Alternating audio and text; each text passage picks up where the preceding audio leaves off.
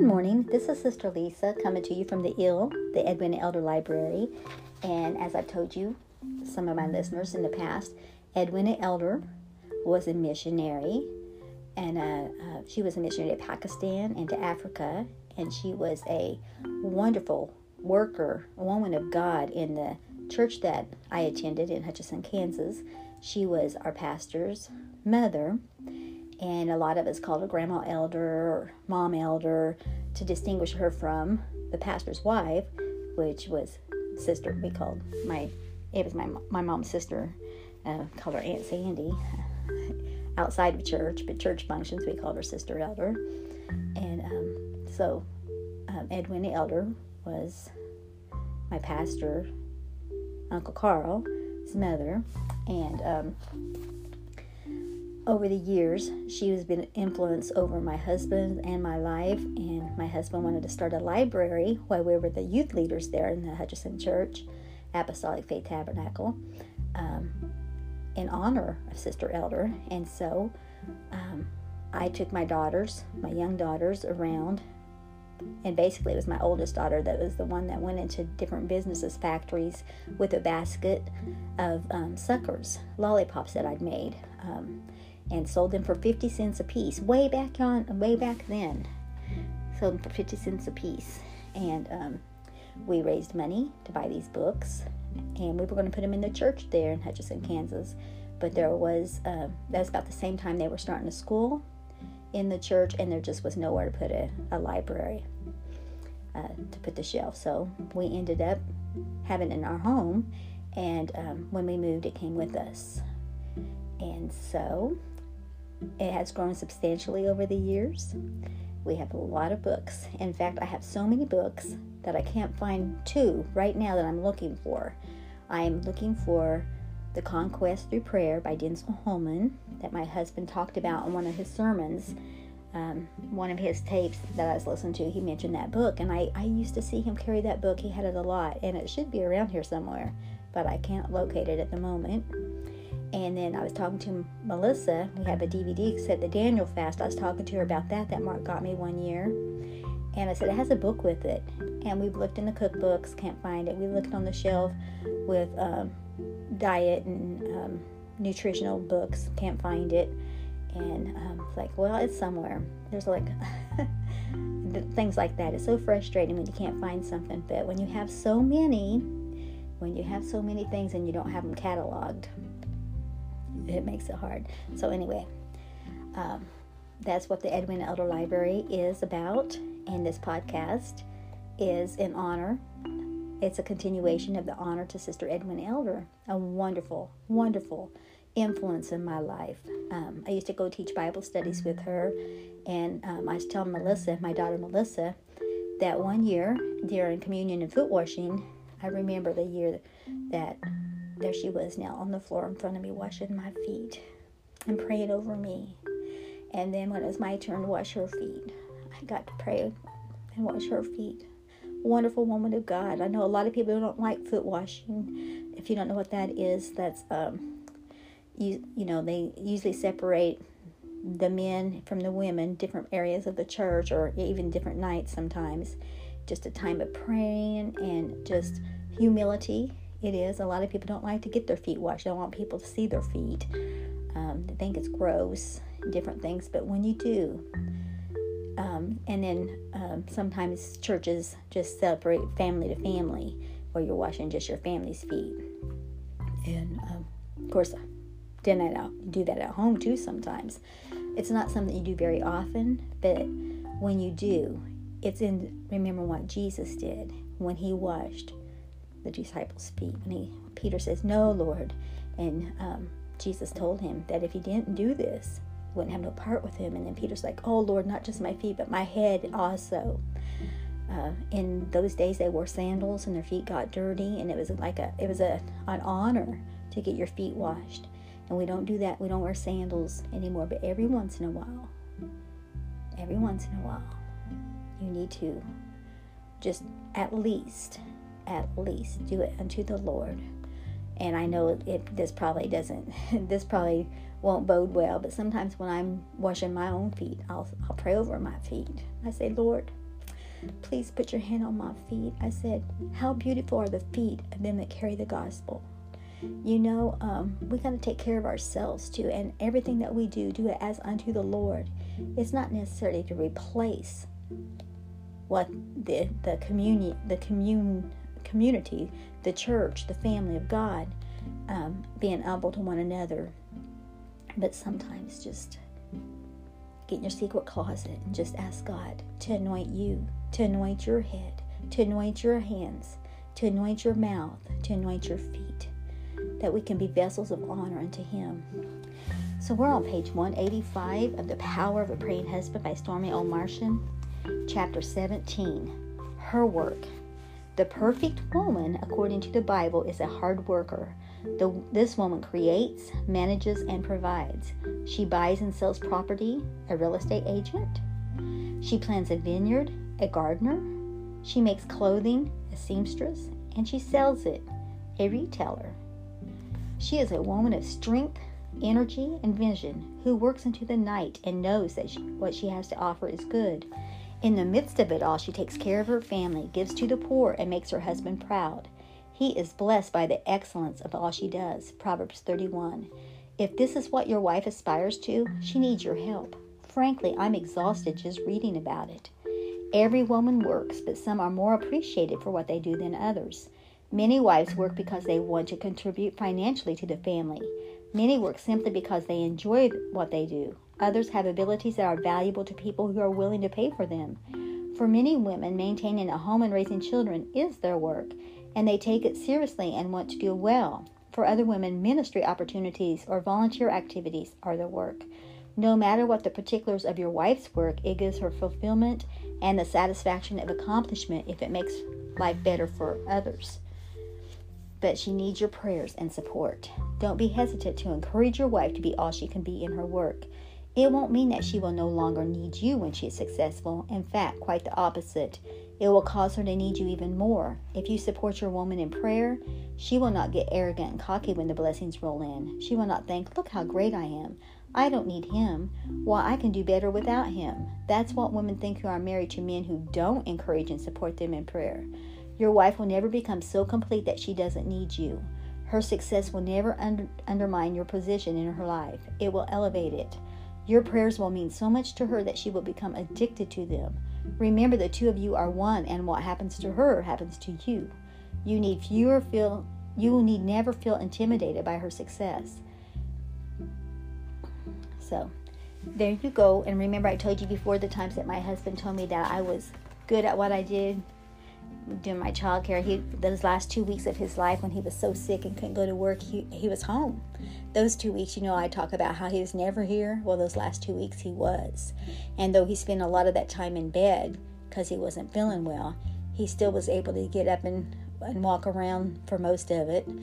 And he would see me at work. And I say, yeah. I say, I do good when you don't get in there and rout the kids. He was staying away from them because he had that cough and that pneumonia, and he didn't know what all it was, so he was staying away. He was quarantined himself from the children, but he could see me and observe me, and he said I was good at what I do. And I hold on to that. Oh man, that makes me feel so good. It makes me feel so good to know that he got to see that. And so yes, husbands, encourage your wives. Tell them they're doing a great job. Notice them. And wives, support your husbands and tell them that they're a hard worker and that you need them and that together y'all are a team. Amen. Well, God bless you. Have a wonderful day. Bye-bye.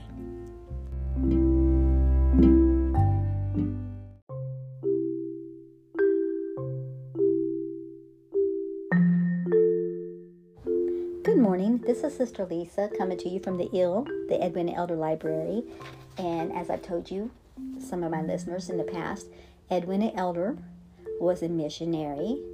And she was a missionary to Pakistan and to Africa. And she was a wonderful worker, a woman of God in the church that I attended in Hutchinson, Kansas. She was our pastor's mother. And a lot of us called her Grandma Elder or Mom Elder to distinguish her from the pastor's wife, which was sister. It was my mom's sister. Called her Aunt Sandy. Outside of church, but church functions, we called her Sister Elder. And so Edwin the Elder was my pastor, Uncle Carl's mother. And over the years, she has been an influence over my husband and my life. And my husband wanted to start a library while we were the youth leaders there in the Hutchinson Church, Apostolic Faith Tabernacle, in honor of Sister Elder. And so I took my young daughters around, and basically it was my oldest daughter that was the one that went into different businesses, factories, with a basket of suckers, lollipops that I'd made, and sold them for 50 cents a piece. Way back then, sold them for 50 cents a piece. And we raised money to buy these books, and we were going to put them in the church there in Hutchinson, Kansas. But that was about the same time they were starting a school in the church, and there just was nowhere to put a library to put the shelf. So we ended up having it in our home, and when we moved, it came with us. And so it has grown substantially over the years. We have a lot of books. In fact, I have so many books that I can't find two right now that I'm looking for. I'm looking for The Conquest Through Prayer by Denzel Holman that my husband talked about in one of his sermons. One of his tapes that I was listening to, he mentioned that book, and I used to see him carry that book. He had it a lot, and it should be around here somewhere, but I can't locate it at the moment. And then I was talking to Melissa. We have a DVD set, The Daniel Fast. I was talking to her about that Mark got me one year. And I said, it has a book with it. And we've looked in the cookbooks, can't find it. We looked on the shelf with diet and nutritional books, can't find it. And it's like, well, it's somewhere. There's like things like that. It's so frustrating when you can't find something. But when you have so many things and you don't have them cataloged, it makes it hard. So anyway, that's what the Edwin Elder Library is about. And this podcast is in honor. It's a continuation of the honor to Sister Edwin Elder, a wonderful, wonderful influence in my life. I used to go teach Bible studies with her, and I was telling Melissa, my daughter Melissa, that one year during communion and foot washing, I remember the year that there she was now on the floor in front of me washing my feet and praying over me. And then when it was my turn to wash her feet, I got to pray and wash her feet. Wonderful woman of God. I know a lot of people who don't like foot washing. If you don't know what that is, that's you know, they usually separate the men from the women, different areas of the church, or even different nights sometimes. Just a time of praying and just humility. It is. A lot of people don't like to get their feet washed. They don't want people to see their feet. They think it's gross, different things. But when you do, and then sometimes churches just separate family to family, where you're washing just your family's feet. And of course, do that at home too sometimes. It's not something you do very often, but when you do, remember what Jesus did when he washed the disciples' feet. Peter says, "No, Lord," and Jesus told him that if he didn't do this, he wouldn't have no part with him. And then Peter's like, "Oh, Lord, not just my feet, but my head also." In those days, they wore sandals, and their feet got dirty, and it was an honor to get your feet washed. And we don't do that. We don't wear sandals anymore. But every once in a while, you need to just at least do it unto the Lord. And I know this probably won't bode well, but sometimes when I'm washing my own feet, I'll pray over my feet. I say, "Lord, please put your hand on my feet." I said, "How beautiful are the feet of them that carry the gospel." You know, we got to take care of ourselves too, and everything that we do it as unto the Lord. It's not necessarily to replace what the community, the church, the family of God, being humble to one another. But sometimes just get in your secret closet and just ask God to anoint you, to anoint your head, to anoint your hands, to anoint your mouth, to anoint your feet, that we can be vessels of honor unto Him. So we're on page 185 of The Power of a Praying Husband by Stormie Omartian, chapter 17, her work. The perfect woman, according to the Bible, is a hard worker. This woman creates, manages, and provides. She buys and sells property, a real estate agent. She plants a vineyard, a gardener. She makes clothing, a seamstress, and she sells it, a retailer. She is a woman of strength, energy, and vision who works into the night and knows that what she has to offer is good. In the midst of it all, she takes care of her family, gives to the poor, and makes her husband proud. He is blessed by the excellence of all she does. Proverbs 31. If this is what your wife aspires to, she needs your help. Frankly, I'm exhausted just reading about it. Every woman works, but some are more appreciated for what they do than others. Many wives work because they want to contribute financially to the family. Many work simply because they enjoy what they do. Others have abilities that are valuable to people who are willing to pay for them. For many women, maintaining a home and raising children is their work, and they take it seriously and want to do well. For other women, ministry opportunities or volunteer activities are their work. No matter what the particulars of your wife's work, it gives her fulfillment and the satisfaction of accomplishment if it makes life better for others. But she needs your prayers and support. Don't be hesitant to encourage your wife to be all she can be in her work. It won't mean that she will no longer need you when she is successful. In fact, quite the opposite. It will cause her to need you even more. If you support your woman in prayer, she will not get arrogant and cocky when the blessings roll in. She will not think, look how great I am. I don't need him. Why, I can do better without him. That's what women think who are married to men who don't encourage and support them in prayer. Your wife will never become so complete that she doesn't need you. Her success will never undermine your position in her life. It will elevate it. Your prayers will mean so much to her that she will become addicted to them. Remember, the two of you are one, and what happens to her happens to you. You will need never feel intimidated by her success. So, there you go. And remember, I told you before the times that my husband told me that I was good at what I did, doing my child care. Those last 2 weeks of his life when he was so sick and couldn't go to work, he was home. Those 2 weeks, I talk about how he was never here. Well, those last 2 weeks he was. And though he spent a lot of that time in bed because he wasn't feeling well, he still was able to get up and walk around for most of it. And he would see me at work. And I said, yeah. I say, I do good when you don't get in there and rout the kids. He was staying away from them because he had that cough and that pneumonia, and he didn't know what all it was, so he was staying away. He was quarantined himself from the children, but he could see me and observe me, and he said I was good at what I do. And I hold on to that. Oh man, that makes me feel so good. It makes me feel so good to know that he got to see that. And so yes, husbands, encourage your wives. Tell them they're doing a great job. Notice them.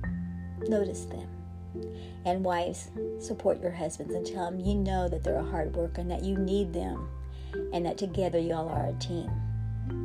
Amen. Well, God bless you. Have a wonderful day. Bye-bye.